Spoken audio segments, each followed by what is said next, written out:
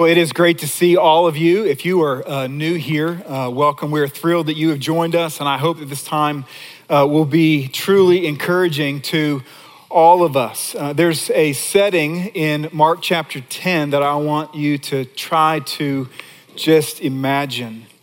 The irony of the greatest man in the history of the world who's ever walked this earth. He's walking just steps in front of his 12 disciples. His name is Jesus, and he's walking to Jerusalem for the very last time, and the Bible says that he walked there with a heart that was heavy. He knew what was in front of him. He knew what would come. In fact, he told his 12 disciples exactly what would take place once they arrived in Jerusalem, that he would be bound, that he would be condemned, he would be falsely accused, he would be beaten, he would be spat upon, and he would be crucified on a cross. And the remarkable thing, perhaps, maybe it's not the most remarkable, but in that setting, the 12 disciples were too busy arguing over who was the greatest disciple to offer him any consolation for what he just told them. It's a remarkable display of the power of pride and humility. And Jesus, in this moment, he turns around and he looks them in the eye and he says, "Whoever would be great among you must be your servant." He doesn't correct their heart's desire to be great. He says, "I know you want to be great. I want you to be great, but make sure your definition of greatness is a prize and not a pit." And then he goes on and he says, "For even the Son of Man came not to be served, but to serve, and to give his life as a ransom for many."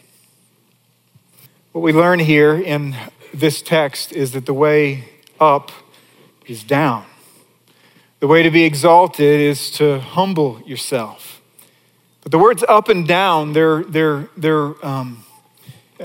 heart words. We think certain things. Our heart gravitates towards certain things. We love the up and we don't love the down. In fact, if you just look at a search engine, what you find is two kinds of pictures. If you go and you just type upward or downward, this is sort of what you get. When you look at the upward, there's vistas and there's views and perspective and there's joy and there's hope and there's healing and there's euphoria. And yet when you look at the idea of down, it's down towards darkness. It's down towards hardness. It's down towards stuff that we don't like. We love the upgrade. We don't love the downgrade. When someone gives us an upgrade, we smile and we think, "Oh, you must know who I am." And if someone says, "Oh, we actually have to downgrade you," we think, "Don't you know who I am?" And we love the upwards. In fact, if you were to leave Raleigh, move to a smaller town, and the town had only 2 churches, one of them was named Upside and the other was Downside, most of us would visit Upside first. We have a thing for up. We all assume that there is greater joy up there. And yet those of us who are Christians are following a Savior who descended for the joy set before him. And so what we learn in this passage today is that the way to greatness is humility. The way to greater joy is by going down. And I've been praying 2 very specific things all week. The first is that for those of us who are fragmented in our relationship with God, that the example of Jesus and his invitation to you that's marked by humility would draw you today to trust Jesus Christ as your Savior and Lord, and that you would be reunited with your Creator. And second, I'm praying for those of us who are in fragmented relationships with a person, that the example of Jesus Christ that we find in our passage would inspire us to humble ourselves and take the low place and consider others' interests more important than ourselves, and we would be reunited in those relationships. And it's to that end that I like to pray for us. So if you would you join me? Father in heaven, we look to you in faith, knowing that you came for us in love. You gave us your Son in love.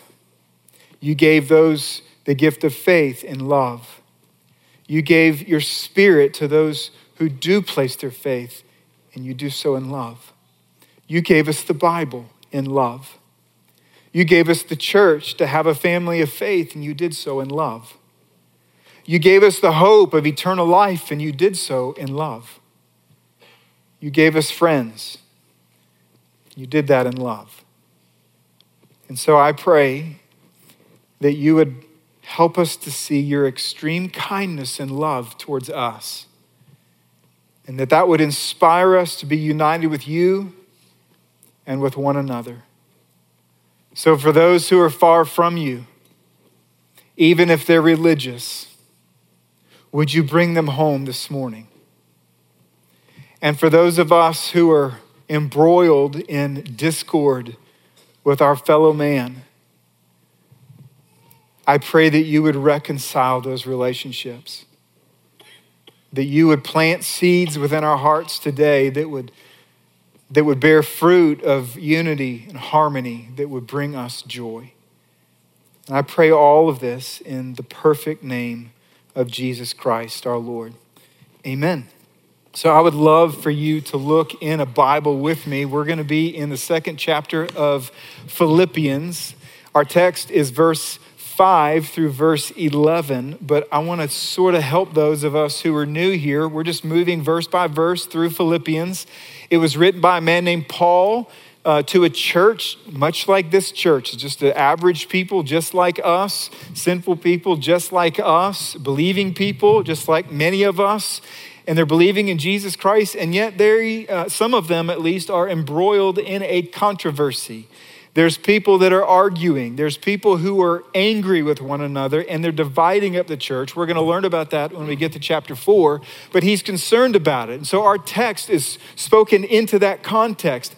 And yet what's amazing is throughout the letter that he writes to this church, he just keeps lacing it with joy. How much joy he feels, how much joy he's experiencing, how much he's rejoicing. And yet the problem is he's in prison. And he doesn't know if he's going to get out or not.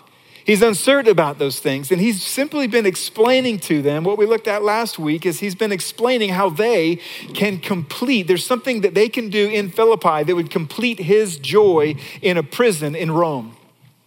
And the assumption, of course, is that if there's something that they can do in one city that affects his joy, then surely what they're going to be doing in Philippi will also affect their joy. And indeed, what we do will affect our joy. And so he says, look, in verse 26, I don't know if I'm going to get out or not. I don't know if I'm going to live or die.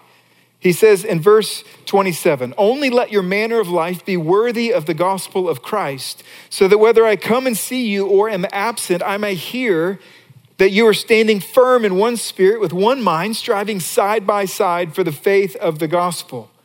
And then he explains that he understands that they have opponents, they have opposition, they have problems, they have a problem that they're in, and he acknowledges it. And then he gets to chapter 2, verse 1, and he says, you know what? There are some characteristics that are true of us who have trusted Jesus Christ and have become citizens of heaven.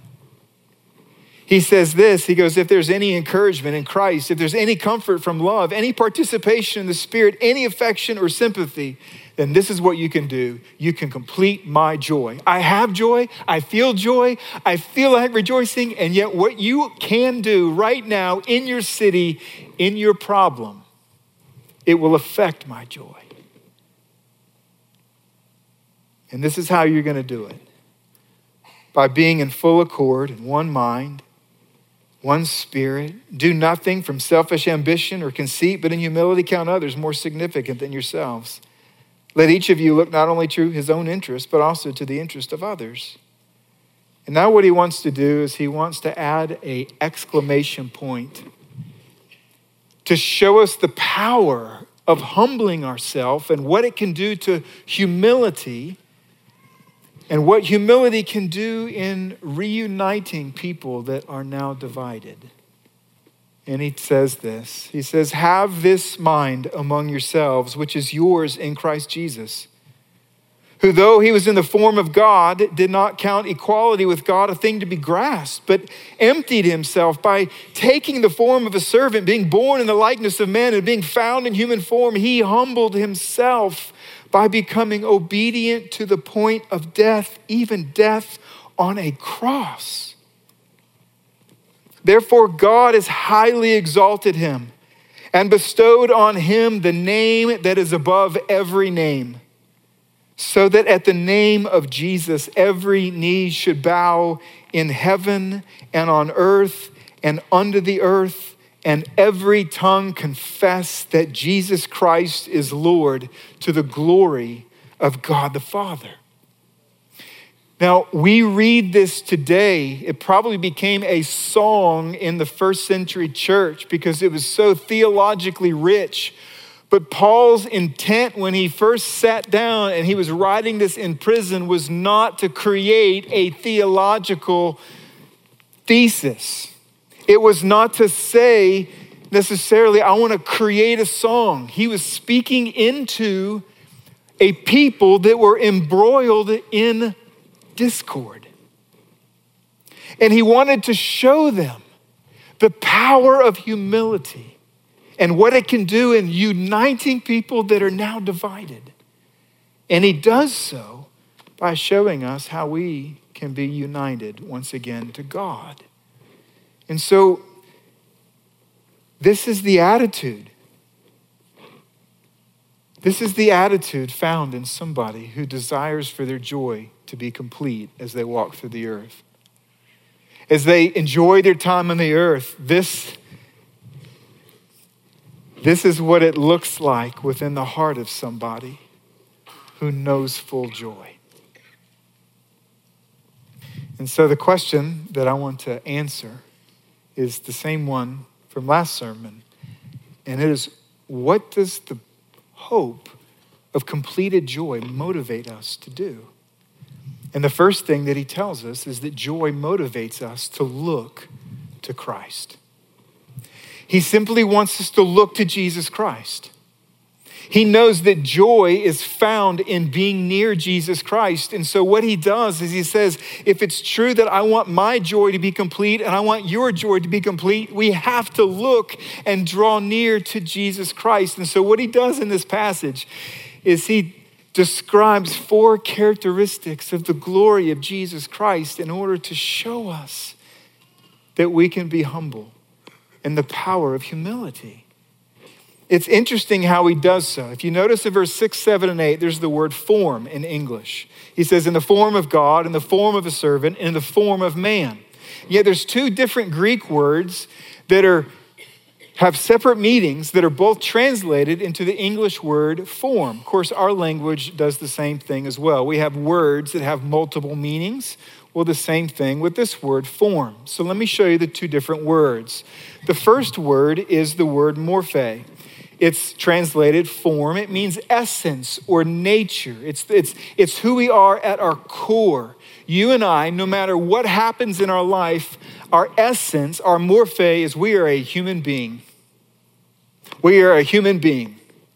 And yet there's another word, and it's the word schema. And the word schema, it comes, that it's almost as if you sit down with a piece of paper and you are writing out schematics.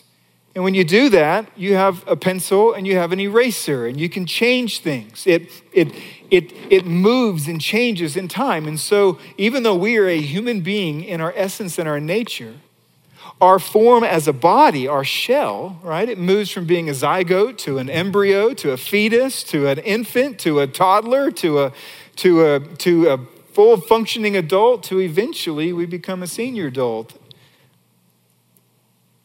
Our body changes. Now, why this is so important is because if if you switch those words when he says, and he was in the form of God, and it was actually something that changed, then maybe he wasn't always God. But this is what he says.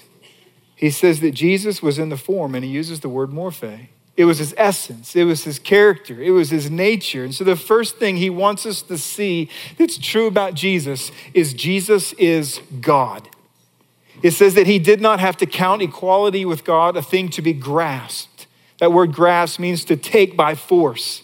In other words, if he was walking through a store and he saw deity on the shelf, he didn't feel like he had to steal it to have it because it was already his. He was God. To look at Jesus Christ is to see God. And this is what the Bible teaches. In him, the whole fullness of deity dwells bodily. To look at him is to look at God. This is why Jesus, when he was on the earth, what did he say? In John 14, verse 9, he says, whoever has seen me has seen the Father. It's why he looks at a man who had such physical and spiritual need, and he says, man, your sins are forgiven, knowing entirely that the Pharisees who were standing near him were about to say, nobody can forgive sins but God alone.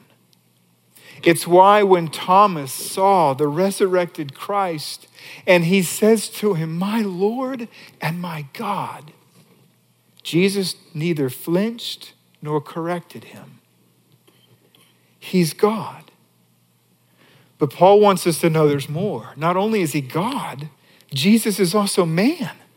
It says that he was born in the likeness of men and found in human form. And here he uses the word schema.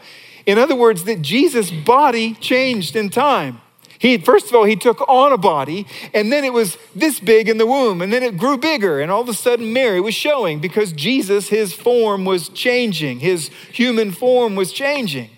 And all of a sudden he was now an infant, and then he grew and he became a toddler, and all of a sudden now he was a teenager, and then all of a sudden he was an adult. His body changed. But here's the remarkable thing. When he took on a body, he kept that body permanently, even to this day. It was a human body. His hands that touched a leper were human hands. His body that parents brought their own kids to so that he would touch them on the head, they were human hands. His feet that received the tears of the woman who was so gripped by her sinfulness and his holiness, they fell on feet that were calloused and dusty and human. The amazing things that Jesus said with his mouth were formed by a human tongue and human lungs. Jesus lived physically. He died physically. He was buried physically. He rose from the dead physically. He ascended into heaven physically. Today, in heaven, at the right hand of the Father, Jesus has a man's body. And he is going to come back to this earth in that body. When he took on flesh permanently. Jesus is God. And Jesus is man. And the third thing we learn is that Jesus is humble. He's humble. I want you to think about this. Never in Greek mythology, never in worldview, never in world religion has man ever invented a humble God. A God who would serve, a God who would kneel, a God who would descend, a God who would wash people's feet. It's uninventable, and it's who Jesus is. It says that he emptied himself. He poured himself out. We have to ask, well, what did he pour out? Surely it wasn't his deity, and we know that because that was his essence, his nature. That's who he was from the core that cannot be changed. Well, what then? Well, it must have been the honors of his deity, the continual glory of his deity, the continual capacity of him being God. And when you think about what Jesus did on the earth, It is absolutely stunning. Jesus Christ, in a day and time, stood up from a throne and left the adoring population of all of heaven and came to this earth. The Bible says that the creator of the universe came out of a teenager's womb, unable to keep himself warm. The bread of life, the Bible calls Jesus as one of his titles, the one who is able to nourish us. The bread of life needed to be nursed. Luke chapter 2, verse 52 says that Jesus, as he grew, it says that he increased in wisdom and in stature and in favor with God and man. Now think about who is increasing in these ways. The omniscient one. That means he knows all things, the Bible says. The omniscient one grew in wisdom. The omnipotent one, that means all powerful. He grew in physical stature. His muscles grew. The omnipotent one grew strong. It says that the Son of God grew in favor with God. The second member of the Trinity grew in favor with God. And the Son of Man grew in favor with man. The eternal God, from everlasting to everlasting, yielded to a clock. The light of the world needed a candle to see at night. He took on, it says, the form of a servant. Now, this is interesting. He goes back to the word for essence. In other words, Jesus didn't pretend to be a servant. He didn't play the role of a servant. It wasn't a play that he said, oh, which one of these characteristics do I want to be in the play this time? No, he was a servant. At his core, at his essence, I want you to just imagine the mystery of this. The creator of all things says within his word that at the core of who I am a servant. And he came and he served. Oh, he served sinners and he served men and women. He served boys and girls, young and old. He served his disciples one night when all of them were arguing again over who is the greatest. He took off his clothing and he knelt before each one of them and he washed their feet. He served his parents by obeying them. He was a servant. He didn't pretend to do this. And it goes on and it says that he served. He humbled himself to the point of becoming obedient to death, even death on a cross. He knew that we had an unimaginable need. We had a spiritual need. We were so divided from the Father that it says that we became the object of God's wrath. His wrath was directed at us. It was pointed at us. And do you know what the Bible says? It says this. It says that the mighty God, that's one of the characteristics of the Son that will be born, the Messiah, that his name shall be called Mighty God. This mighty God was bound with rope and chain. The source of all truth was found guilty of blasphemy. The source of all life was condemned in our place and flogged in our place and crucified in our place and buried in our place. Isaiah 53 verse 5 says that he was pierced for our transgressions. He was crushed for our iniquities, and the punishment that brought us peace was upon him, and by his wounds we are healed. Jesus, in all of his glory, was God, and he was man, and he was humble.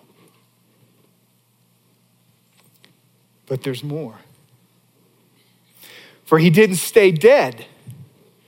He was God and he had authority over the grave. And so God raised him from the grave. And Paul wants us to know that not only is he God and is he man, is he humble, but he's also exalted. And he's exalted above everyone. And it says, what does it say? It says that therefore God has highly exalted him and bestowed on him not a name, it's the name. Definite article, the name. There's only one of them. It's him, the name that is above every name. And what is that name? He is Lord of all. He is Lord of all. He is exalted. You know, Providence, I know some of us in this room, we're still so confused that we think that this is about church. Some of you I know are still so confused that you think it's still about a system and there's rules and there's regulations and there's ceremonies and there's things that we do and it's some religion and it's an activity. And if I'm here, maybe God looks and he sees, listen, it's all about Jesus. The goodness of food is ultimately found in seeing food through the lens of the glory of Jesus. The goodness of relationships, the kindness that you can experience in relationships, it all happens by viewing relationships through the lens of the authority of Jesus. Everything about your life, your responsibilities, your job, your life purpose, your education, the people in your life, the opportunities that you've had, everything in life, including what happens after you leave this earth, only makes sense when you look at it through the lens of Jesus Christ. So let's never stop straining as a church family to see Jesus' glory. Just like Moses, I beg you, no matter what experience you have, whatever knowledge you have of who God is, that you would go just like Moses and say, I've seen many things, I've seen great things, but I must see your glory. I need to see more of who Jesus is. I know that there's more. I know that there's more that can change the rest of my life and that can change my relationships.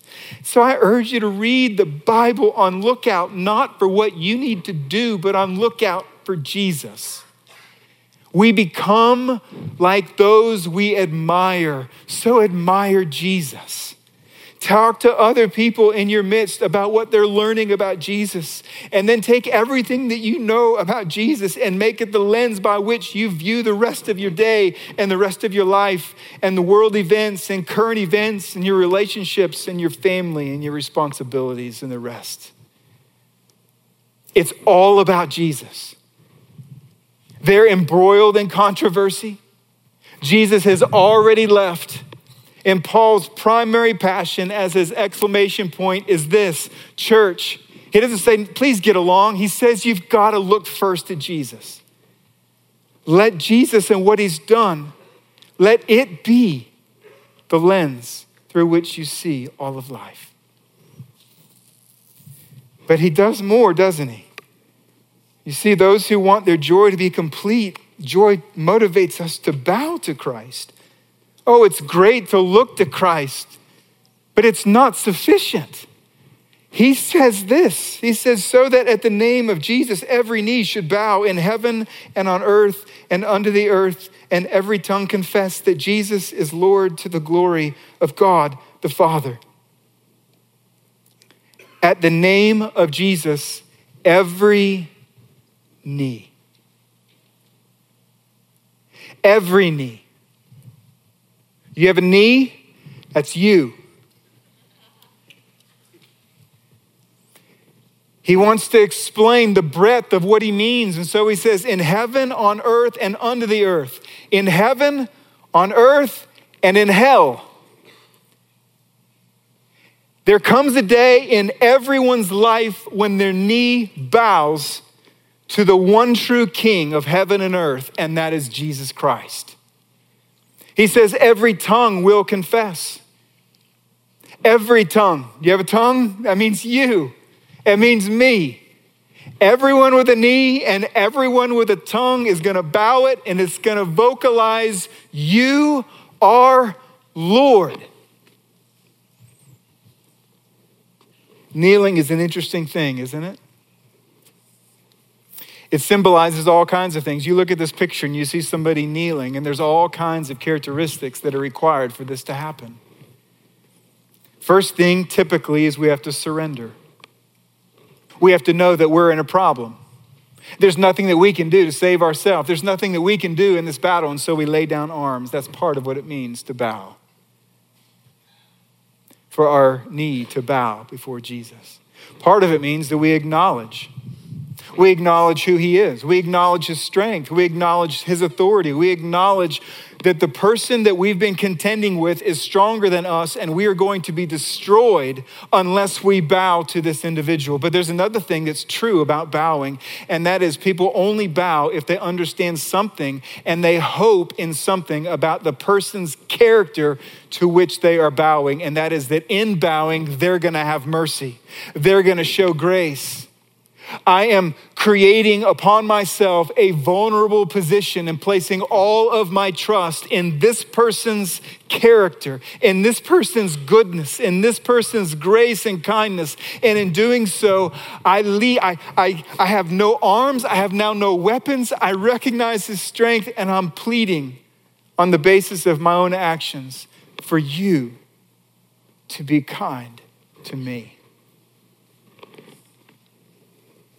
Friends, this will happen to every person who has ever lived, is living, or will live. But tragically for most people, it will be too late to bring them joy. Jesus wanted us to know this, and so in Matthew 25, he tells a parable. It's called the parable of 10 virgins. Interesting title. The idea, though, of a virgin was, in the context, is that they were waiting to be married. They were waiting for the bridegroom to come. They were waiting in anticipation. They were waiting for this person. And what Jesus does is he separates and he says there's 5 that were like this and there's 5 that were like this. And Jesus' intent in doing so is to say everybody on the face of the earth who has ever lived is in one of these 2. It says that these 5 over here, it says that they had a lamp and it was full of oil. And they were waiting with anticipation. It says that they would go to bed just like everybody else and they would wait. And then one day the bridegroom came, they trimmed their lamp, it lit because that was their job description, that light things up when he came to welcome the bridegroom to say, I've been waiting for you. I can't wait to see you. And now I see you. This is my life purpose. He says that they were ready.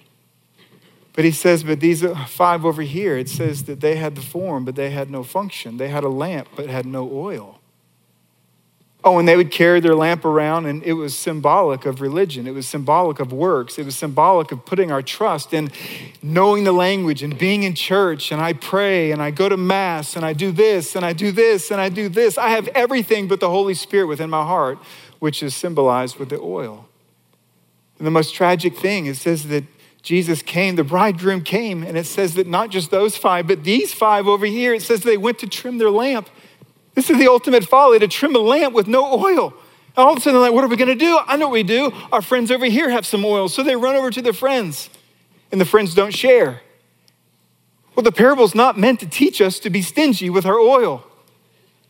The parable is meant to teach us that there comes a time that when you see Jesus Christ with your own eyes, what you have is all you have. What's in your heart is the only thing that can be in your heart. There is no adding, there's no sharing. Your mom, your dad, your pastor, your friend cannot give you saving faith in that moment, even though now your eyes see the glory of Jesus and your knee will bow and your tongue will confess him Lord, and yet there will be no joy in it.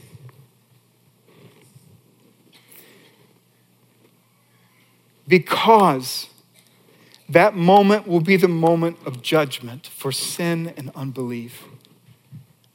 And Jesus wants us to know, and I want you to know, this does not have to be you. You can be ready now. He's inviting you now, and so I beg you today to commit your life to Christ. We commit our life to Christ by placing our trust in him. It's like being in a house on the 2nd floor or 3rd floor that's on fire. And you recognize and you look around, there's no other place of escape. There is one window and I cannot jump because if I jump, I'm going to die. But suddenly there's a fireman. And he comes down and he looks really strong and he makes promises and he says, jump, I promise you I'll catch you. And so trusting Christ begins by admitting we cannot save ourselves. And then it moves on to trusting, to believing in his accomplishments and his strength, that he died and rose again for our sin. And third, we confess him as Lord of our life. And the Bible says that those who place their faith in Jesus Christ are forgiven of their sin and are given his righteousness and eternal life. So my question is, have you committed your life to Christ? He is God, he is man, he is humble, he is exalted, he is the Lord, but is he your Lord? And if you have not, would you do so? And I don't mean do so sometime, I mean do so right now. Not just today, but do so right now.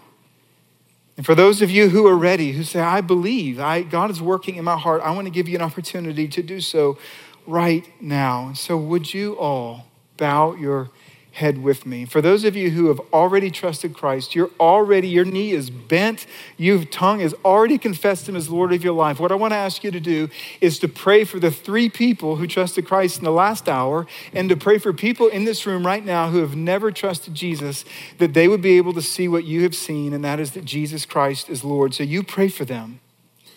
But for those of you who are here and you say, I want to trust Christ, I am trusting Christ, there is belief in my heart and I am placing all of it in Jesus Christ, I would like to know who I am praying with and for. Jesus said when he was on the earth, whoever acknowledges me before men, I also will acknowledge before my Father in heaven. So I want to ask you to take a step of courage as people's heads are bowed, and even if they were not, even if they're looking, would you, if you want to trust Christ right now, would you raise your hand as an act of courage and a step of faith and leave it up long enough that I can see your hand? Right here. Thank you so much for your courage. Anyone else? In the back, thank you. It's remarkable. Anyone else? So for those who would desire now, the fact is that if you desire, Jesus already knows that you believe. But he encourages us to confess it with our mouth. And so you can say a prayer to him. There's no magic words, but you could say a prayer something like this. Father in heaven, I admit that I have a need. I'm separated from you because I've sinned. And I ask that you would forgive me. And you would restore me back to a relationship with you. I know that I cannot save myself. I believe in your Son, Jesus Christ, that he died on a cross and he rose from the dead. And I confess him Lord of my life. Would you forgive me and save me and give me eternal life? And I pray this in Jesus' name, amen. Listen, for those of you who just prayed to receive Christ, as a church family, we want you to know that we are so grateful. We are so grateful and we are amazed that God would do that in your life and that you would be so courageous as to acknowledge him before men. And I want to encourage you to do just that. I want to encourage you, after this time, you got to tell somebody. If you pray to receive Christ, you got to tell somebody.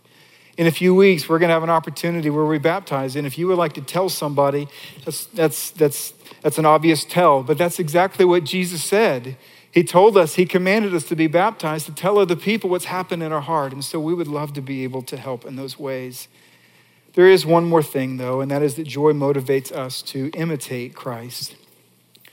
You see, Providence, as amazing as this passage is, and as obvious as it is to me that so many of you already love Jesus Christ with all of your heart and soul and mind and strength, we have to remember that this was written in a context, and that was that people within the church were embroiled in discord. And it was written to address our pride. It was written to teach the church that the way to find joy is to be unified, and there's no unity unless there's humility. And so he says, have this mind among yourselves, which is yours in Christ Jesus. The way up is down. Jesus said it this way, learn from me, for I am gentle and humble in heart.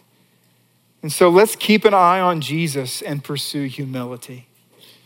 And what does that mean? It means that as we continue to look at his example of humility, what it does is it inspires us to pursue humility in the broken relationships of our own life. The fact is because humility is regarded around here and arrogance is not, we're pretty much wise enough to dress up our pride like a pig at the fair. We put a bow in the hair and we put some oil on it so it smells good, and yet it's still pride. And so I would encourage you to look at the less obvious demonstrations of pride, like self-pity, like rivalry, like the need to win or to be right, ingratitude or complaining. And if you want to pursue humility, what you need to do is not pursue humility, but you pursue faith. The last passage I want you to see is Romans 12, verse 3. It says, I say to everyone among you not to think of himself more highly than he ought to think, but to think with sober judgment, each according to the measure of faith that God has assigned. In other words, your heart is like a cup. If it's full of faith, it has no room for pride. But if there's little faith, it has all kinds of room for pride. But when it's full of pride, what happens? When our heart is full of pride, we behave in ways that are characterized by humility. And so pursue faith. Go to the Bible and believe what you read. Go to the cross and see the hero of it all. Go to the Lord in prayer and tell him that you need him. Go to others and serve them. And this is what will happen. Your faith will grow. And as your faith will grow, your humility will grow. And as your humility grows, our unity grows. And as our unity grows, our joy will grow. So let me pray.